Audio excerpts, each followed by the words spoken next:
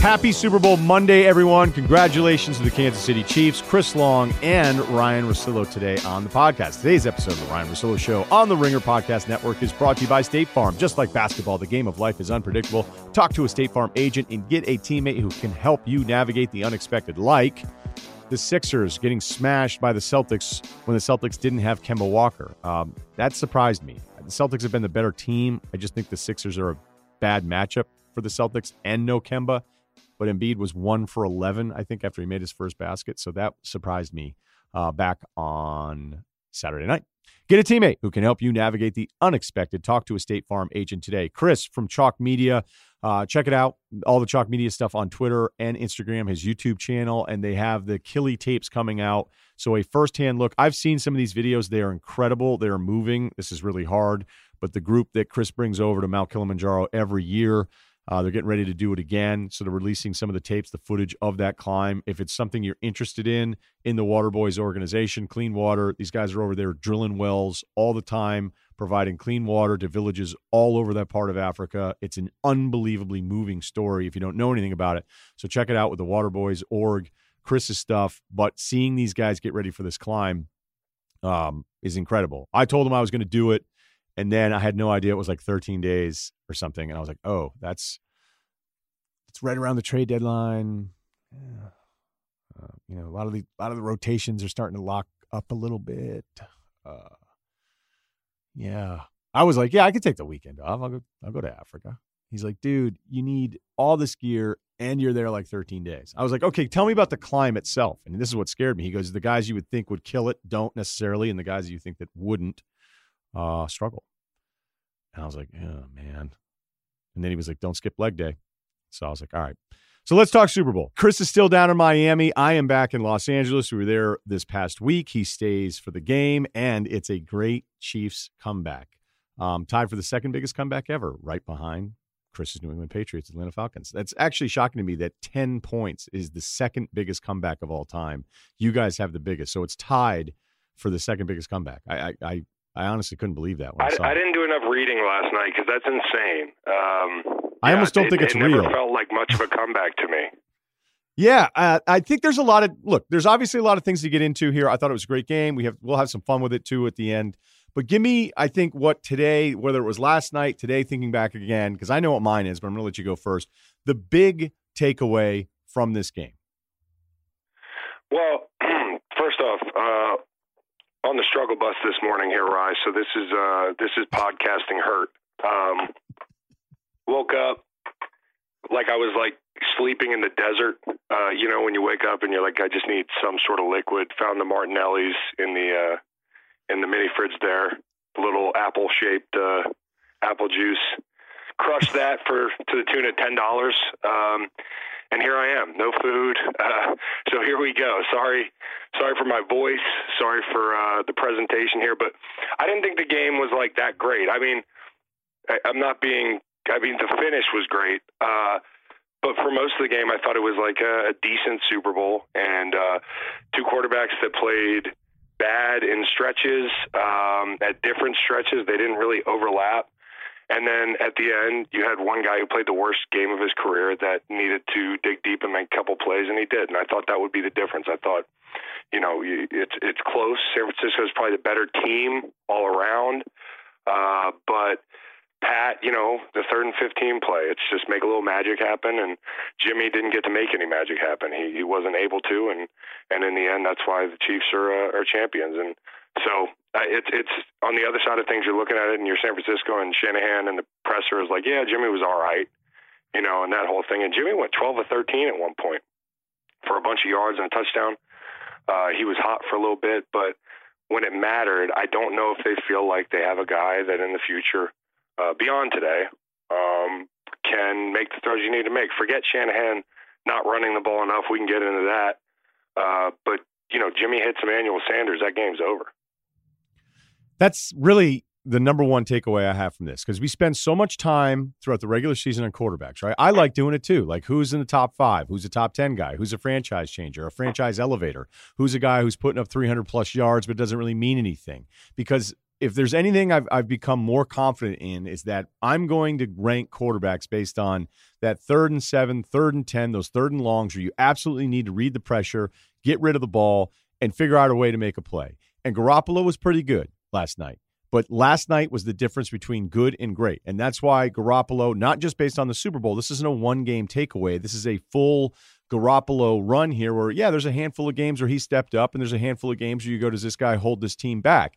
And he's good. He's good at times. He was good last night, and at the end, he wasn't. And Mahomes is great. And that's why Mahomes is, look, this isn't breaking news. And I always, do you guys, after you win a Super Bowl, is there some sort of like fake doubt support group that they tell all of you guys right after the game? You'd be like, nobody believed in us. We're like, dude, everybody thought Pat Mahomes was the best quarterback, even though Lamar won MVP. I didn't hear anything I was in a crowded bar by the end of the game. Like me and Meg, we made the smart move and we left at halftime. Knowing how long the halftimes are, we dipped back to South Beach and watched a hotel bar, and that was a great move. So we didn't hear any interviews really; it was too loud. But I think generally everybody nowadays, and I have no idea who said it or didn't say it, so I'm not taking shots. I'm just saying everybody believed in the Chiefs, except for the first 6-8 weeks of the season, when they had their injuries and they had the dip. No doubt about it. They were counted out at one point, but we're well beyond that. I think that offense is one of the most, I've compared it before, and I'm sure a bunch of people have, to the Golden State offense. It's runs. No lead is safe. We saw that in 3 playoff games. And it happens fast. In the blink of an eye. So I actually think that, I'm being a little harsh leading with Jimmy G as the story. I sat there last night after the game, and I was reading my timeline a little bit, and it was all about Jimmy and Kyle. What about the San Francisco defense? Do they get a pass for giving up 3 scores late? 3rd and 15. We're looking at a situation where you're down 20-10. So they put up 3 touchdowns in the 4th quarter. They only needed half the quarter to do it. 8:53, down 20-10, and then a 3rd and 15, a little bit further into the game there. And there's this number they had on Van Pelt's show last night where 3rd and 15 or longer, the average QBR for quarterbacks is 6, and Mahomes is in the 90s. It was almost impossible. Like it forced him into like that situation. It was almost like I felt last night that they were underneath a lot, and I think I got to go back and look at the coverages and whatnot. But I feel like that's how Pat was living, and he wasn't making good throws. He threw behind Hill on the pick, and the other pick was even worse. Yeah, the other pick was one of the worst passes I've ever seen him throw. I couldn't believe it. For me, it was like, when is he going to push the ball? When are we going to see him take shots? I know that, I don't know what Kelsey's final numbers were, but they didn't have to win with Kelsey for most of the night. It wasn't like Hill was otherworldly, but when they had to make a play and they were down, it's like it brings out the best in Pat, and that's the risk taking, the pushing the ball down the field, and they did a nice job in on both sides of the ball of just managing the run game. I'm not saying they were world beaters on either side, but for a team that you thought would have just a terrible mismatch on the defensive side of the football, I don't know what the final numbers were, but it didn't feel like a game, and maybe that's because Kyle went away from it, that the Niners could just control the clock continually. And so hats off to Kansas City and Spags for kind of, I think Spags did this is the best job Spags ever did, including the Giants years, to me. Because the Giants' front sevens were loaded. And so, the Kansas City defense deserves some credit. We were told that this was going to be a high-scoring game in San Francisco. You can't slow them down. I think the biggest thing for that defense, too, bouncing around, was that first 15, that script, that if you're a defensive player, that the first 15 are scripted, and you got your best stuff, their designer plays, and Shanahan's got the cream of the crop type designer plays, and they came out of the gates that first drive, and I was like, oh no. It was, as a defensive player, I'm watching it, and when you play in the Super Bowl, you can't catch your breath the first 10 minutes. So when you're running laterally and, it's perimeter plays, it's stuff right at you, it's play action, it's no 2 plays look the same in the beginning there. And I'm watching on the field, I'm like, God, if they don't get a stop and make this 3, not 7, it's going to be a long day. So Spags' defense stepped up at different points in the day. And again, I'm looking at San Francisco's defense. I was told they were historically good. Now they have some great players. Bosa, by the way, he was double-digit in pressures last night. So, I mean, he's shown to be everything he's cracked up to be all season long. They have a bright future on defense, but they got some work to do because that's not the Ravens' defense. The Ravens' defense, I don't know. You want to be a historically good defense, you can't give up 3 scores in the fourth. So, all right, let's back it up a little bit on this, only because I think there was something that you said that really was the thought I kept having in my head. I go, as Kansas City gets down here, and like win probability at that point when they're down 10, it's a 3% win probability. I hate win probability so much. Like win probability is different for Kansas City. Win probability is different when it's Patrick Mahomes. And at no point am I like they're out of this thing because of him and because of what we've just seen. And your Golden State Warriors analogy is perfect because I feel like Mahomes plays football the way Steph first played basketball when it was like, wait a minute, is this real? Like, is he just going to pull up from 30? He's going to hit all these threes. He's going to take even more threes and become more efficient. He's the MVP. Like, they're going to win a title. Like, this is going to work. Like, how good can this guy be? Now, I don't know that, look, no one's sitting there saying Steph Curry is going to end up being the best player of all time. And it was still kind of hard to debate. He's better than LeBron, even though he was statistically better than LeBron and more productive when he was winning those MVPs. But then there was kind of like little things you're like, do I really want to say that this guy's a better basketball player than LeBron? Mahomes can do all of those things in a game that doesn't really allow itself to be dominated that way.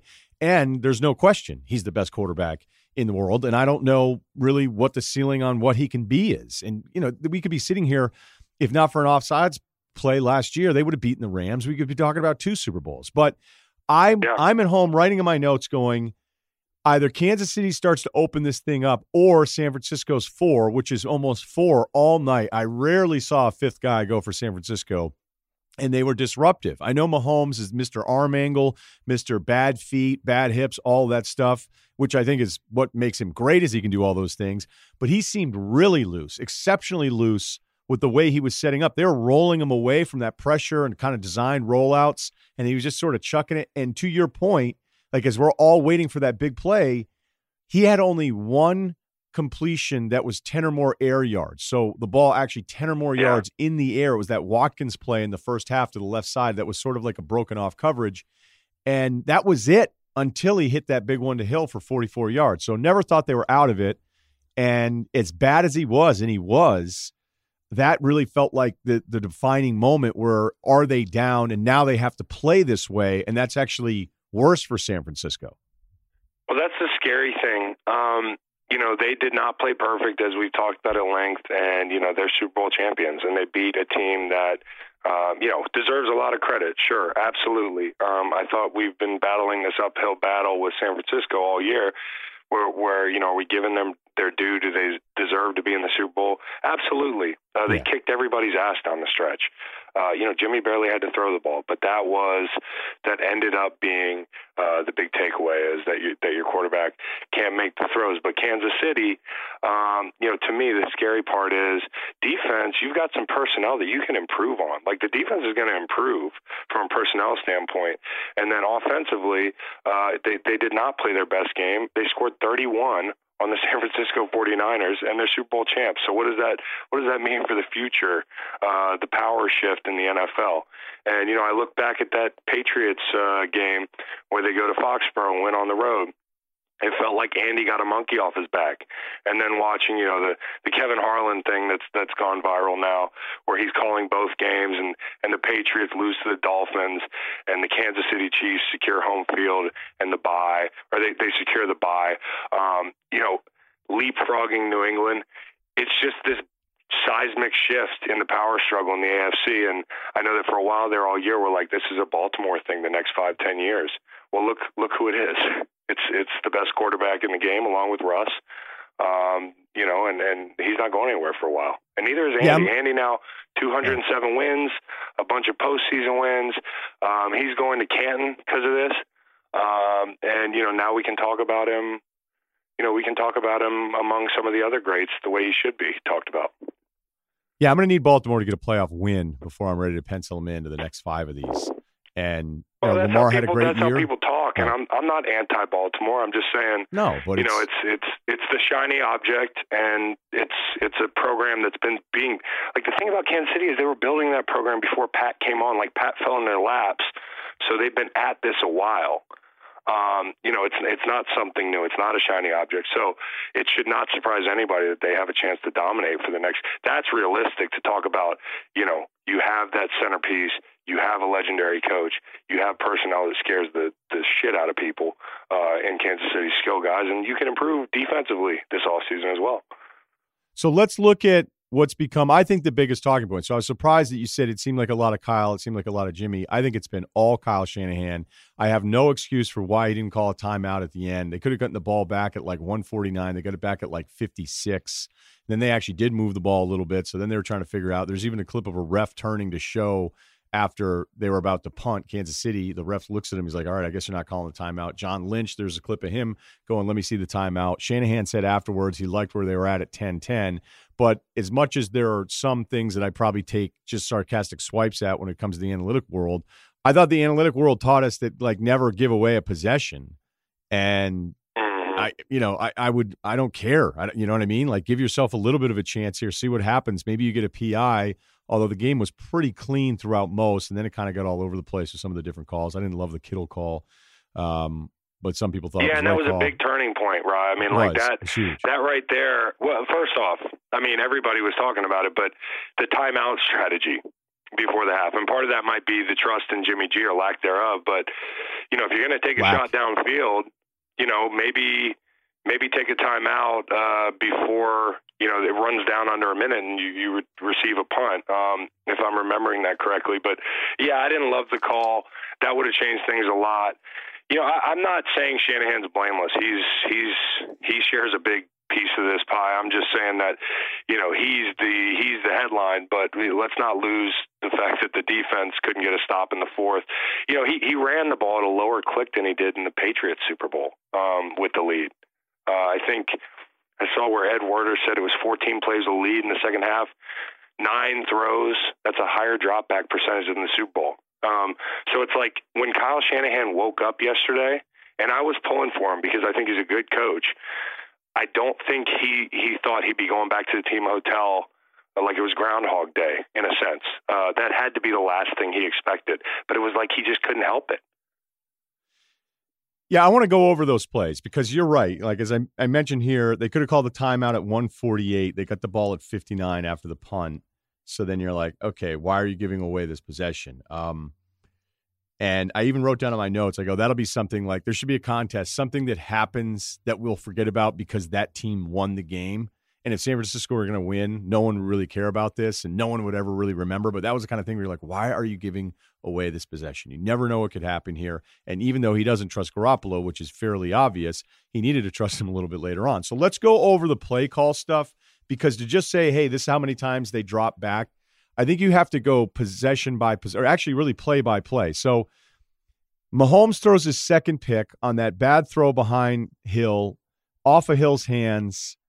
And now we're looking at... It's in plus territory too, Rye. Not to mention, so the Chiefs are moving the ball a lot late. To be fair to, defense shouldering some blame, but yeah. Right. They're at on that pick, it's 3rd and 6 at the San Francisco 23. And I'm thinking, like, even if they don't get that, and Kansas City was terrible on third down for most of the game until they picked it up. They were 1 of 6 to start. But on that 3rd and 6, like, I'm at home going, okay, call it before it happens if they don't get it. I'm like, well, of course you just kick the field goal, because then all you need is the touch. Like, there are times where Kansas City was aggressive where I understood it, but in that spot, I'm like, they're going to have to go ahead and kick the field goal. So that's wiping out 3 points on that pick beyond just turning the football over. San Francisco starts at their own 20. Mostert, a 6-yard run, 2nd and 4. Garoppolo, a short pass over the middle to Kittle for 12 yards, okay? So I doubt anybody hated that. Now it's at the 38, their own 38. Mostert left side for 1 yard, stuffed. And Spagnuolo definitely did a better job of overloading the pressure. He was bringing guys up. Garoppolo on 1st and 10, Mostert for a yard. Okay, Garoppolo to Debo for nothing. That was an incomplete pass. And then 3rd and 9, you're like, okay, what are they going to do? So I guess you could be mad at the Debo pass, but they get a false start. So it's 3rd and 14. He's got to throw the football there. He's got to throw the football. There's a false start in there that totally derails things. Shanahan didn't false start. I mean, like there's other issues as well, as you're pointing out. Right. So then Garoppolo ran out of bounds on that one. Didn't, I don't know what he's seeing there. He missed a Debo in the flat on one of these series. He changed into a pass play out of a run. Okay, so that means Kansas City then goes right down the field, 10 plays, 83 yards, and 240, and that leads to the Kelsey touchdown from the 1 yard line on 1st and goal from the 1, and that was after they got that PI. San Francisco gets the ball back. They're at their own 20. Mostert left tackle for 5 yards. Garoppolo incomplete to Kittle on 2nd and 5.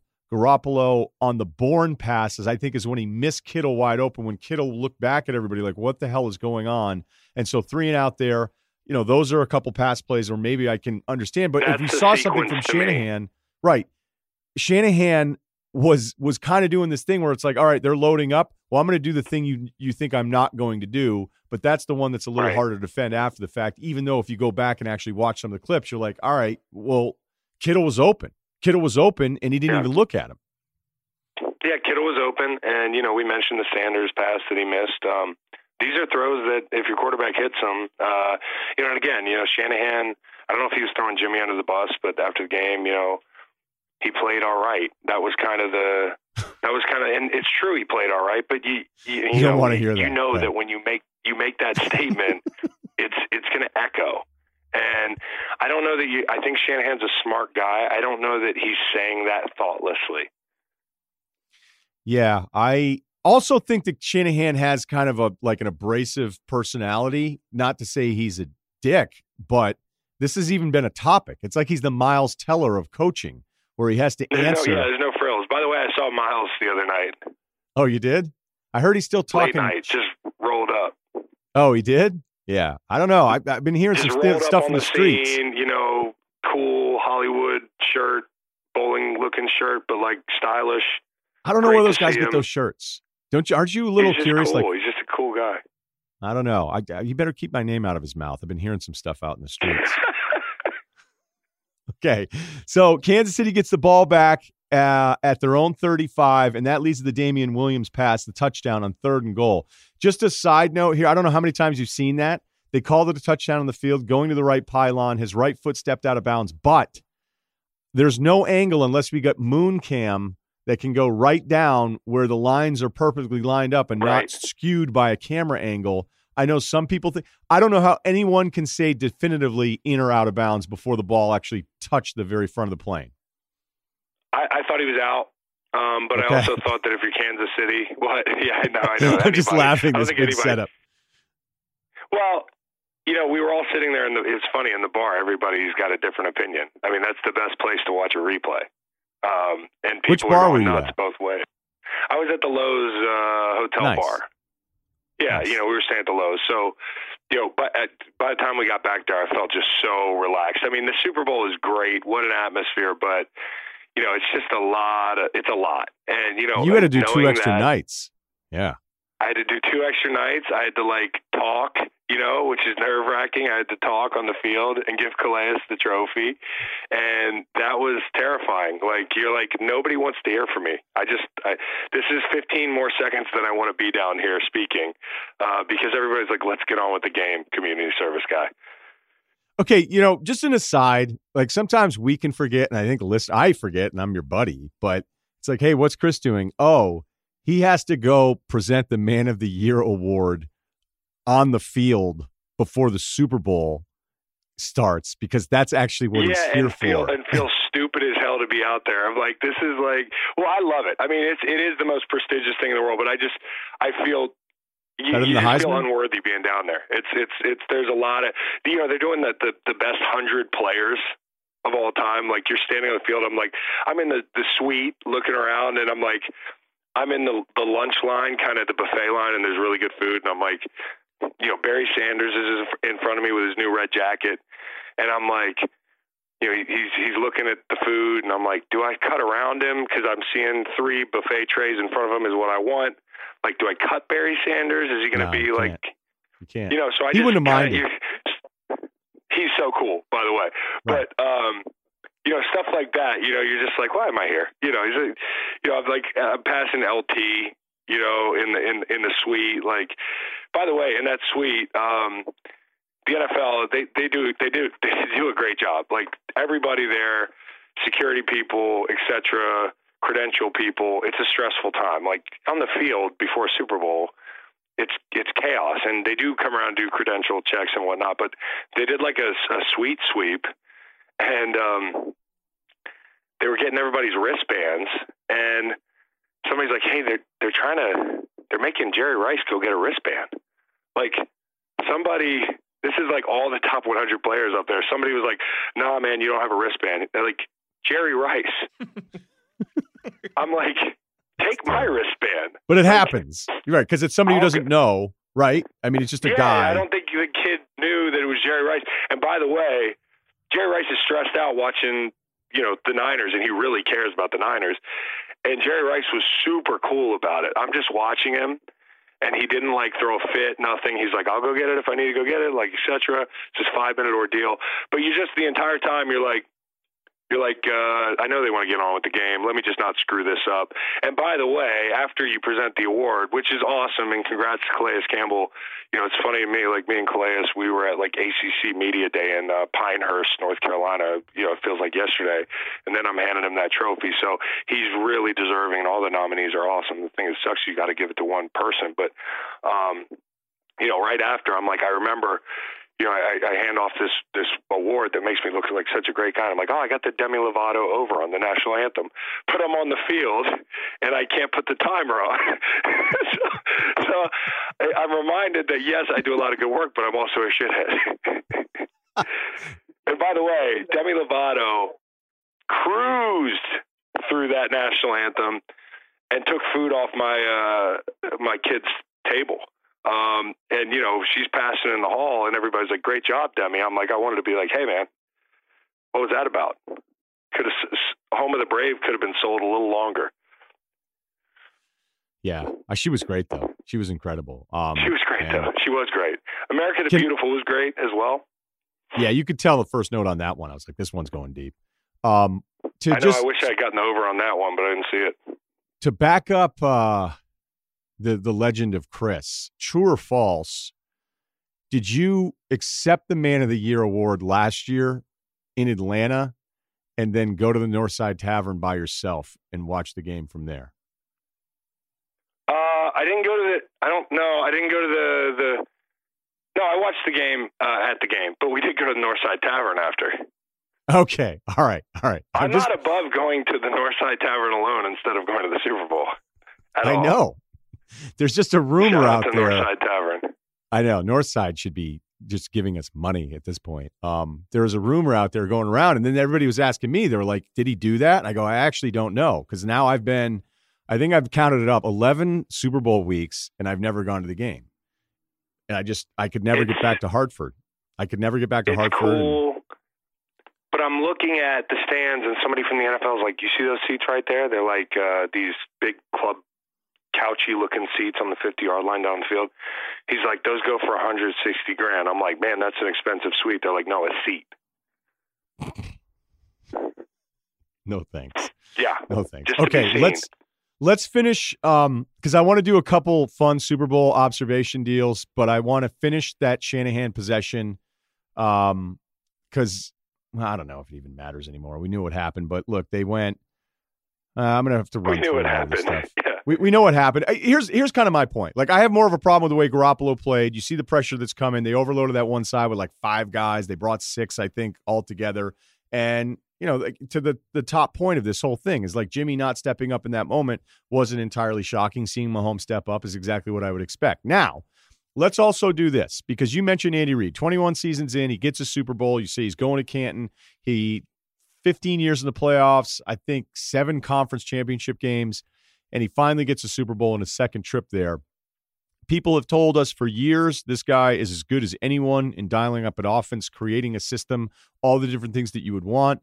I actually was shocked he got back into coaching as quickly as he did, considering losing his son and that kind of tragedy, but maybe that's exactly what he needed to get back to work. Some people need a break. Some people need to be distracted with work. I don't know, but we know it's an awful story. And everyone last night, in unison, just celebrating Andy Reid for getting it. And I felt great for him too. But I also know I wasn't one of the many media members out there who thought he was a total moron when it came to playoff execution. Now, the playoff resume is disappointing, but a few clock management screw-ups should not then become your legacy. So for everybody that was congratulating him, I wonder how many people also were just ripping him all the time, basically saying that he's incapable of winning the big game. When I think whenever you say that stuff, whenever we talk about players, and it happens a lot in basketball, like, hey, this guy's good, but he'll never win a championship. It's so easy to say that, and it's really easy to be right a lot because the odds are stacked against you to ever get this done. But to say somebody is actually incapable of winning, I think Andy Reid's somebody who's had some bad losses, a couple moments that didn't work. Like whenever you're going to lose, those moments look even worse. Who is a great coach, respected as much as anybody by his peers, which means a lot. And now things have changed. And we do this thing where it's like, yeah, we kind of shit on you for like 15, 20 years. But you know what? You won. So here's a big old hug.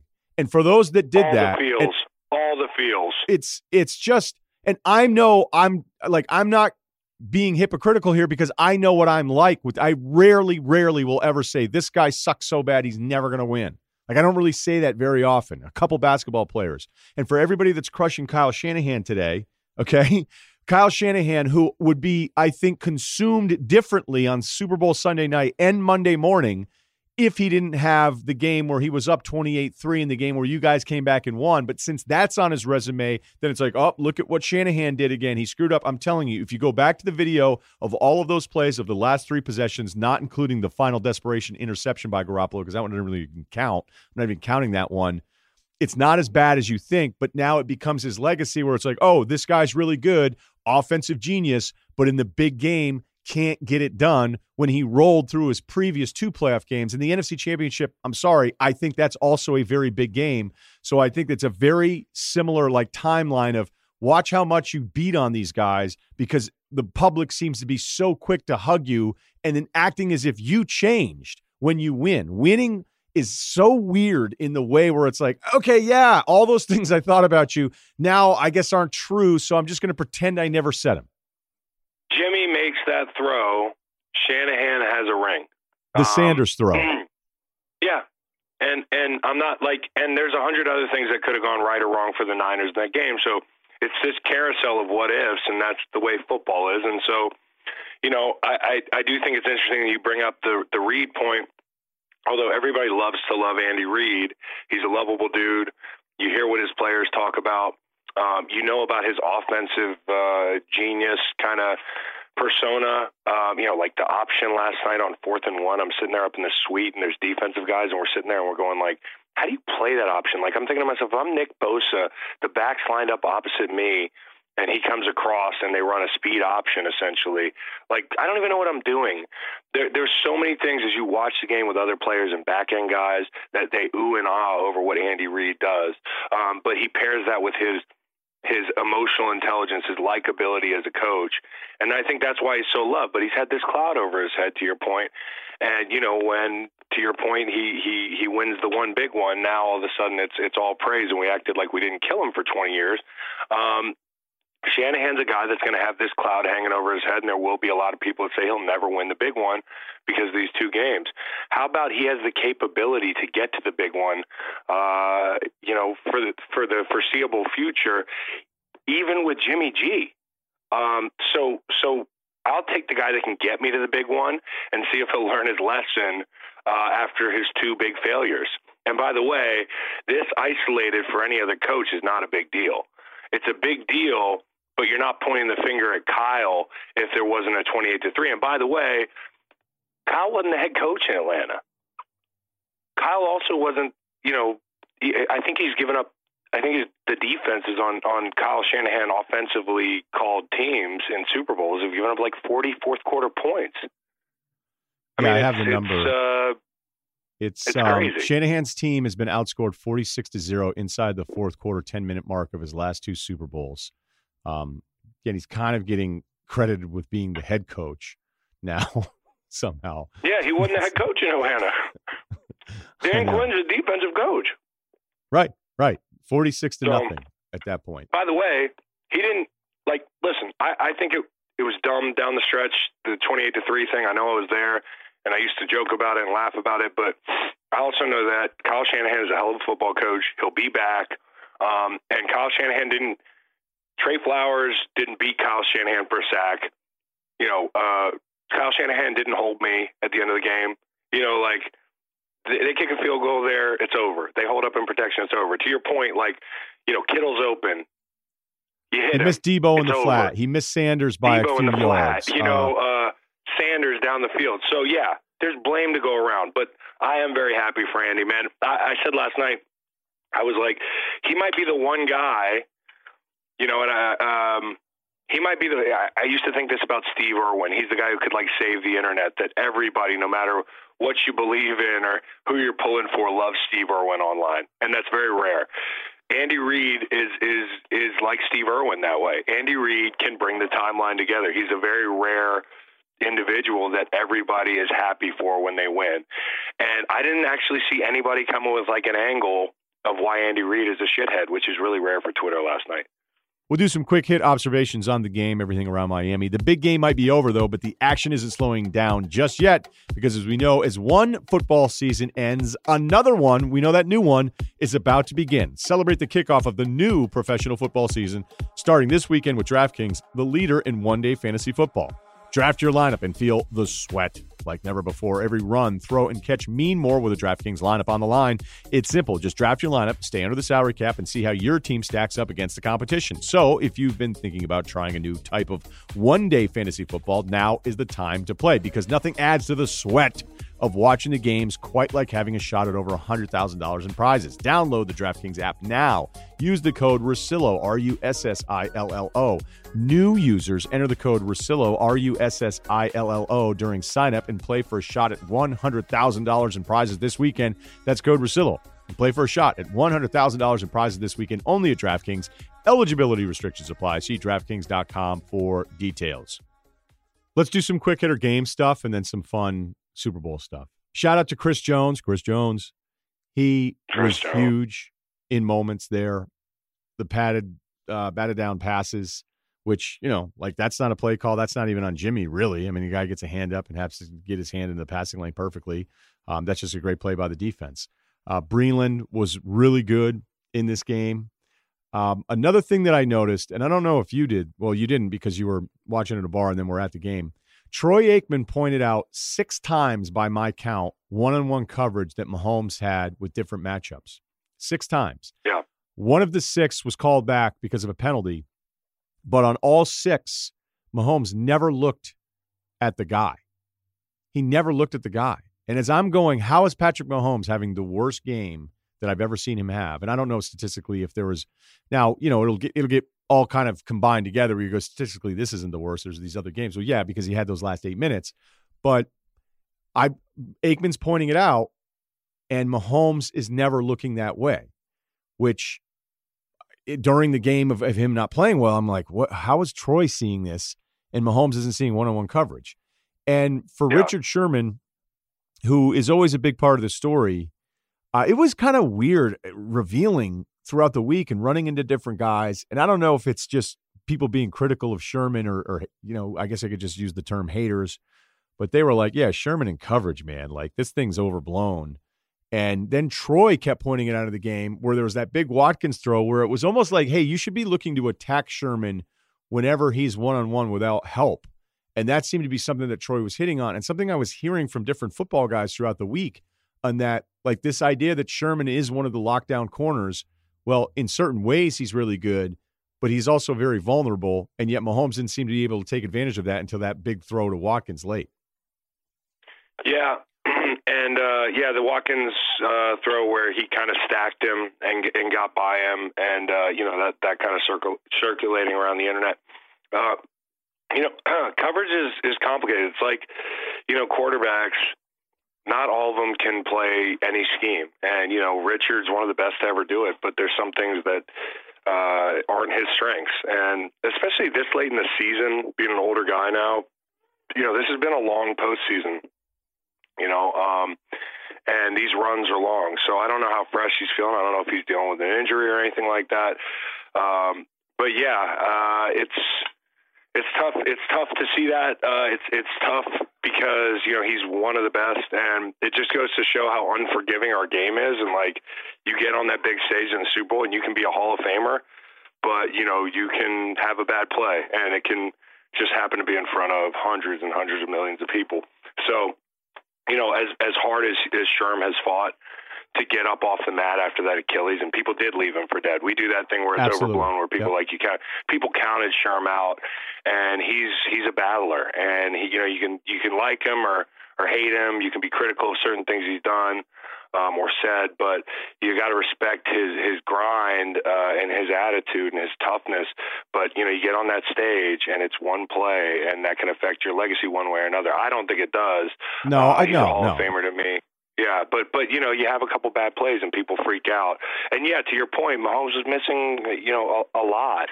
And I was interested. How'd you think Troy and Joe did? I thought they were great. Great. Yeah, I always think Joe's great. I talked about this on my pod last week. I was like, I don't understand the Joe Buck hatred. Yeah, honestly, it's become almost a thing, and then he gets interviewed about it, and then I did a podcast with him, and it wasn't like, hey, how does it feel to be hated? It was almost like, hey, how does it feel to be, every time you're interviewed, you're asked about being hated?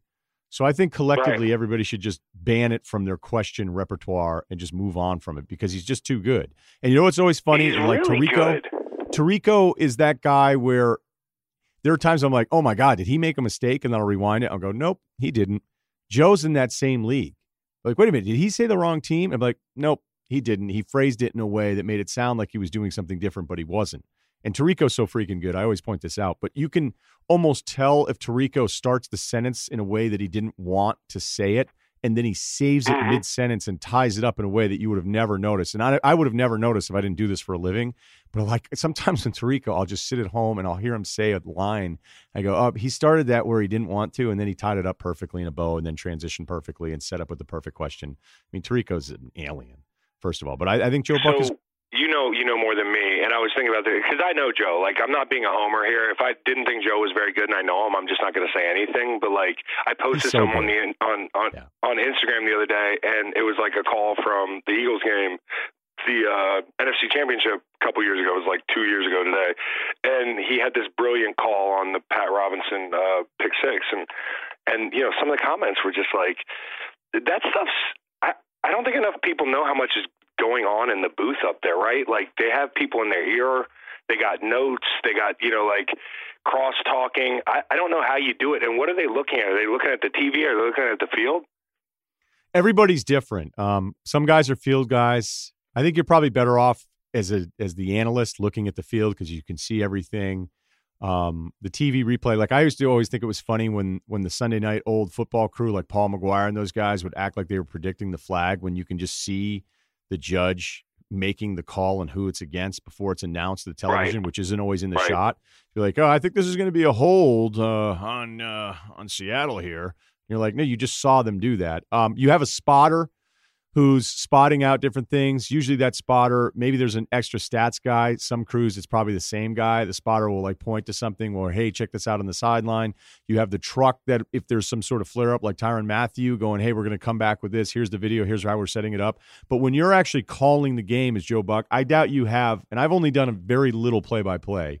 And there was a much lower level production. Minor League Baseball? Didn't you Minor League Baseball, also one Celtics game. So I might be the only person in history to do Double-A baseball and then one NBA game. I don't know. There's probably somebody else who's done it. So, don't build a statue right now. Well, there's a stat for anything now. There is. But I'm sure during the call of the game, there isn't really someone in your ear. Like certain studio shows that you would host, there's just different kinds of producers. Like some producers are great. They're, really efficient, and they would just say a few words. And then I've had producers that can't stop talking.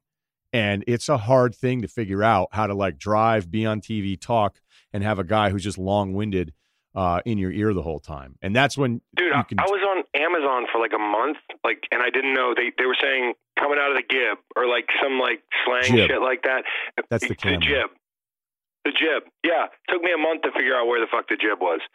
They were just saying it, and I was like, Kay's got it. Kay Adams, who's a terrific host. And I kind of saw from her, like in the studio, I can only imagine play-by-play is even harder, how many people are in her ear. And I'm hearing, like, I'm like, if I had to lead this thing, I would just piss down my leg. Yeah, that's how I felt when I first was just, hey, let's do it. And I wasn't really great at it. And then once I decided, anybody that's ever on air, like once you just go, hey, I'm pretty good, so I'm not going to worry about this anymore. And it took a while for me to do it. And then once I did that, I remember Josh Elliott was doing Sports Center. And it was his first ever time anchoring anything. And I remember Greeny, I guess, was on the desk with him, and he looked at Elliott and goes, hey, how many Sports Centers have you done? He's like, this is my first one. Greeny just looks at him. He's like, on the 6 o'clock going, this is it. And I said, how, and I was younger. So I'm like, how did you deal with that? Like, that would have stressed me out. He goes, you know what? He goes, I look at it this way, very zen. He goes, no matter what happens, it's over in 60 minutes. No matter what happens, good or bad, the worst, really fulfilling. No, it doesn't matter. That's not true, though. Yeah. Well, look, I don't know. Good for him. It sounds good. You know what? But it totally could have been lying. Forever. It's forever. You say the wrong thing, you misspeak, you become a meme. You enter the meme portal. Well, all I'm telling you is that it sounded really good. And I was younger and I was impressionable. You were nodding your head. I was like, wow, this guy's really got it figured out. He was just like, yeah, when you walked out, he was like, the fucking kid thinks it's over after 60 minutes. Yeah, totally. I was like, man, this is amazing. Okay, let's do some Miami fun stuff. First observation, was Barstool Sports in charge of sideline passes because those sidelines looked packed. And after going to their party for Rough and Rowdy, which I can't tell you how much I appreciate the hookup from the guys who've always been really good to me. I don't know the last time I went to a party that bad, but we were there for about 3 minutes. It was overwhelming. And we had a table, and then somebody from Barstool was like, well, let's try to find your table. And it's me, Van Pelt, Stanford Steve. And I don't think anybody had anything to drink. And we roll in and we go, well, what are we going to do? Tell 20 dudes to get out of our table? Like, this thing's chaos. We're here way too late. And it was a monsoon. So we rolled in, $50 lift there, 3 minutes in, soaking wet, ruined shoes, $50 lift, right back to the Delano. That was our Friday. Same experience across the street. I don't know how many years you got to go to Super Bowl parties to realize you shouldn't go to Super Bowl parties. I mean, Super Bowl parties are the one place you can truly feel like what it feels like to be helpless in modern society. Like, you can't get out if everybody lets out at the same time, or, there's not enough Ubers. To your point, there was like a hurricane that rolled into Miami Friday night. And I'm kind of dreading drinking, and my wife and I and Mike Bennett and Cliff Averill and, a couple guys, we go to the SI party. I go in, or no, it wasn't the SI party. It was Shaq's party, sorry. And, Funhouse, yeah. Who kid? The Funhouse. It was just overrun with people. And, it took forever to get in. People standing in line in a driving rainstorm to get into a Super Bowl party. Rainstorm? That was like end of days stuff in some spots. Cars were sinking. I looked like the Notebook guy. I looked like, I didn't look like Gosling, but I was, well, that's I was sweet. wet that way. I was. Oh yeah. There was lightning. There were tornado sirens, and I'm looking at people like. Luckily, we have like a little bit of a VIP hookup, so we can kind of get in quicker. But I'm like, all right, I get that there's celebrities in there, and I'm doing the same thing. I'm going to a party for no fucking reason, but there is absolutely no need to be standing out in the rain for 35 minutes, with makeup on and dudes like clothes that they got at the Fort Lauderdale Mall today. And I go in there for 10 minutes and we leave, and then we can't get Ubers. We're standing outside for an hour. There's literally a fucking tornado siren going off. We're all huddled, me and like 40 people I don't know, underneath this overhang, and the rain starts coming sideways. Ubers are canceling. There's like cannibalism. People are crying. There's stray dogs running around. It was the end of days, man. Like, Super Bowl parties, fuck Super Bowl parties. I vow, and you can hold me to this. You won't, but it's true. It's true, because there's every now and then, the EA Sports party in Scottsdale is one of, I'm not going to say it's the single best party, but it was also crew-based, it was numbers-based, it was smaller, and to this day, the crew of like 7 or 8 of us Still think it's one of the best nights we've ever had, and it just worked out. It was great. Florida Georgia Line was there. Stanford Steve was booing him off the stage. I don't know if you saw this, but Florida Georgia Line broke up from their longtime manager. Damn, dude. But that's right. But that's what you do is you keep swinging at it. Music a lot. Yeah, that did. Those are your guys. You keep doing it. So, like, I wanted to go to the Barstool thing because I love the boxing part of it, and I like, but I don't mean to say it, but I think even they knew, like, this thing is chaos and it's overwhelming. And then you were hitting me up being like, should I come? And we're like, we're already gone. We already are gone. We were there 3 minutes total. I think Steve grabbed one. Listen, I wasn't going to bring my wife to the methamphetamine boxing tournament. Well, I shouldn't have brought Van Pelt because Van Pelt's like, okay, and that was right after the Wheels Up dinner, which was great, unbelievable. Shout out to Kenny and Gary and a lot of shout outs here. We sat with Baker Mayfield. We had dinner with Baker Mayfield. And Bake's a good dude. Every time I meet Bake, he's cool as hell, dude. So they were meeting up with. They had to leave dinner because they were like, we're meeting up with Drew Lock, which I thought was fun. Yeah, well, Drew Lock and Bake Legend. seem pretty cool to me. Yeah. I think Drew's going to be just fine. But I saw Shooter McGavin sitting out. Was that Shooter McGavin that went viral, sitting out in the rain on like a picnic bench? With at that same where the F5 tornado rolled through Miami. He was just sitting there soaked in a button-down T-shirt, yelling at somebody on a cell phone outside the Barstool party. Shooter just McGavin. Drenched.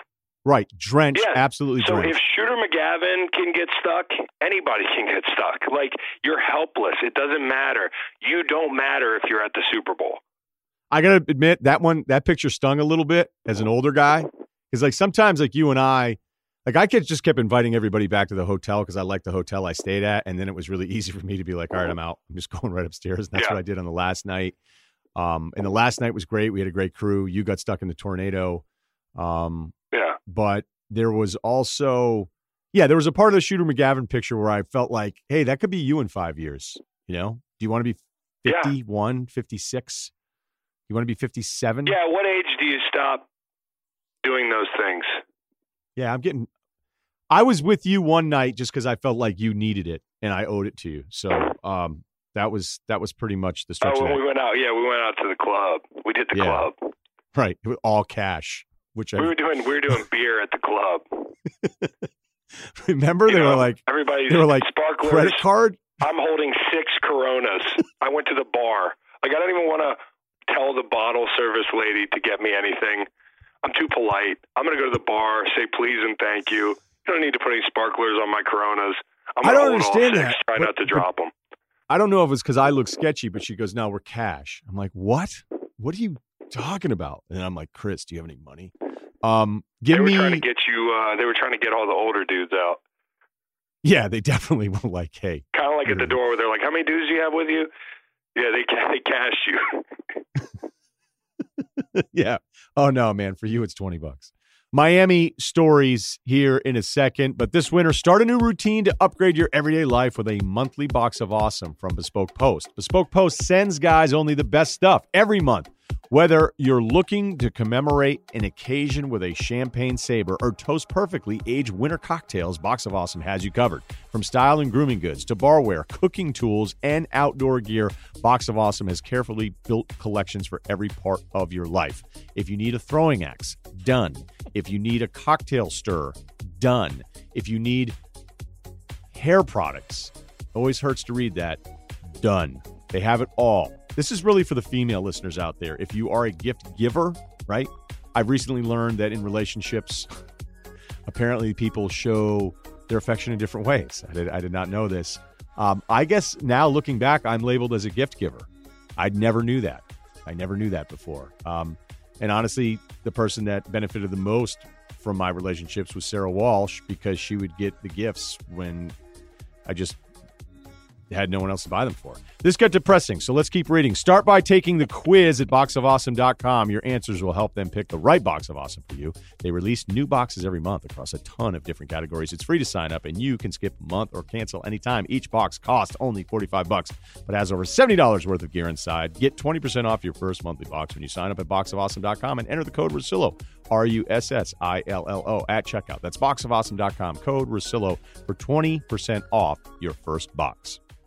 Give me another, because I know you have another story that I'm pretty sure you can share. Just rankings of some dudes that would ran into this guy. And you already used Miles Teller, but I don't even know if you'd put him in your top 5 anyway. No, I see. Well, I know Miles, and I got to interview him for Chalk, so that was cool. And Miles is a really regular dude. I guess for me, every time I see Julius Peppers is pretty cool. So seeing That's Julius Peppers is cool. Well, no, I mean, he's a guy who treated me good since I've been in the league, and that's cool because he's my favorite player growing up. So anytime I see Julius Peppers, it never, it's cool to know him now, but he's always going to be Julius Peppers. And then Walter Jones, I ran into Walter Jones at the hotel bar. I had never met him. In my opinion, he might be the greatest offensive tackle of all time. And he walked up and had something nice to say. And it's cool. Being at the Super Bowl, because you get the weirdo celebrity factor where you're like, hey, is that Pee Wee Herman? That type of thing. Like, what the fuck is Pee Wee Herman doing here? Not that Pee Wee Herman, but Paul Rubens? No. Oh, but I did. Okay, so I sat. NFL Honors was cool. Like I said, you see some crazy, weird celebrities, and then you see old teammates, which is really cool too. So you see people you hadn't seen in a while, and then it's like people watching on steroids. And my wife and I, Meg, we're pretty regular people, or I certainly don't think of myself as anybody special. We're sitting behind Sierra. It's Paul Rudd and his son, because he's a big Chiefs fan, and everybody knows that by now. And then I'm sitting behind John Hamm, and John Hamm might be the coolest motherfucker I've ever seen. Is John Hamm? Do you get that vibe? John Hamm might be. No, it's confirmed. Confirmed. Guy's got a turtleneck on under the suit in Miami, just pulling it off. Just pulling it off. Also, shout out to John Burroughs High School, St. Louis. That's John Hamm's alma mater. Just meeting people like that, seeing people like that is pretty cool, because in the football world, we're not like basketball players. We don't unless you're some superstar, you don't rub elbows with actors and shit. So that's pretty cool. But yeah, I don't know which run-in are you thinking about? Had dinner with Kingsbury once. That was great. He really was incredible to talk to about Mahomes, and kind of his whole year. It's not stuff I would share, but it's always that kind of thing, at least for me, because, look, I didn't play, but I'm around it all week. I've been doing this a long time, and there's just different ways that I'm going to be handled by some guys. So I've learned as I've gotten older, I'll let the other guy be cooler to me, and it's not some standoffish thing. It's just when I was younger, I'd be like, oh, hey, I interviewed you once 3 years ago. We're best friends now. And honestly, I'm making fun of myself a little bit. I still had enough self-awareness, but you just start to realize certain dudes are nah, I'm good. And other guys are no, I know you. I've listened to you. I like you. I don't like you, or whatever. And there's some sort of connection. So as I've gotten older, I just you. Yeah. Hey, what's going on? I don't. You get like that you. a lot? No, not really. Not really. People like you, man. I know some people don't like you, but there are a lot of people that like you. Because so many people come up to me. So many people come up to me and said, "Yo, I really love you and Ryan. Ryan's great at what he does, etc."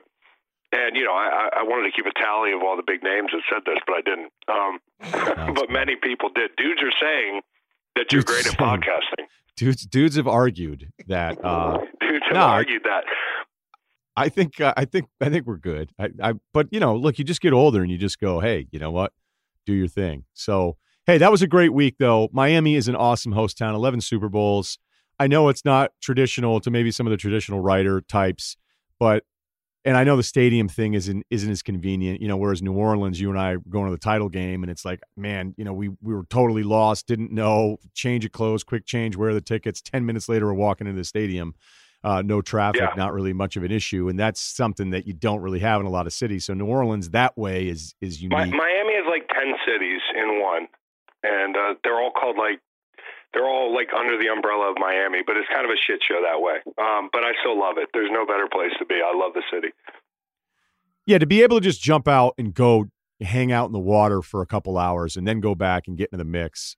And I didn't have it as bad as you or some of the other guys where it was constant. So it was a good week. It was a really good week. I didn't do any body surfing this week. I didn't hit the swells at all. but maybe next time when I get down here, I'll shred a little bit. Hey, great season, man. You were incredible to work with. Unless you want to do a Monday All-Star Game preview, it may be a while. So you let me know. You were so good at Bradley this. Is Bradley Beal going to be a topic in the All-Star preview? That's all political, man. It is all political. It's all political. Well, it was a great year, Ryan. I appreciate it, man. My podcast dad really looked out for me all year. You helped me grow, buddy. You helped me grow. And again, make sure you check out Chalk Media or at Joel91 for all of the stuff that they're doing and all their Super Bowl recap stuff as well, like we said at the top of the podcast. So I'll talk to you soon. Yeah, buddy. Thanks. See you.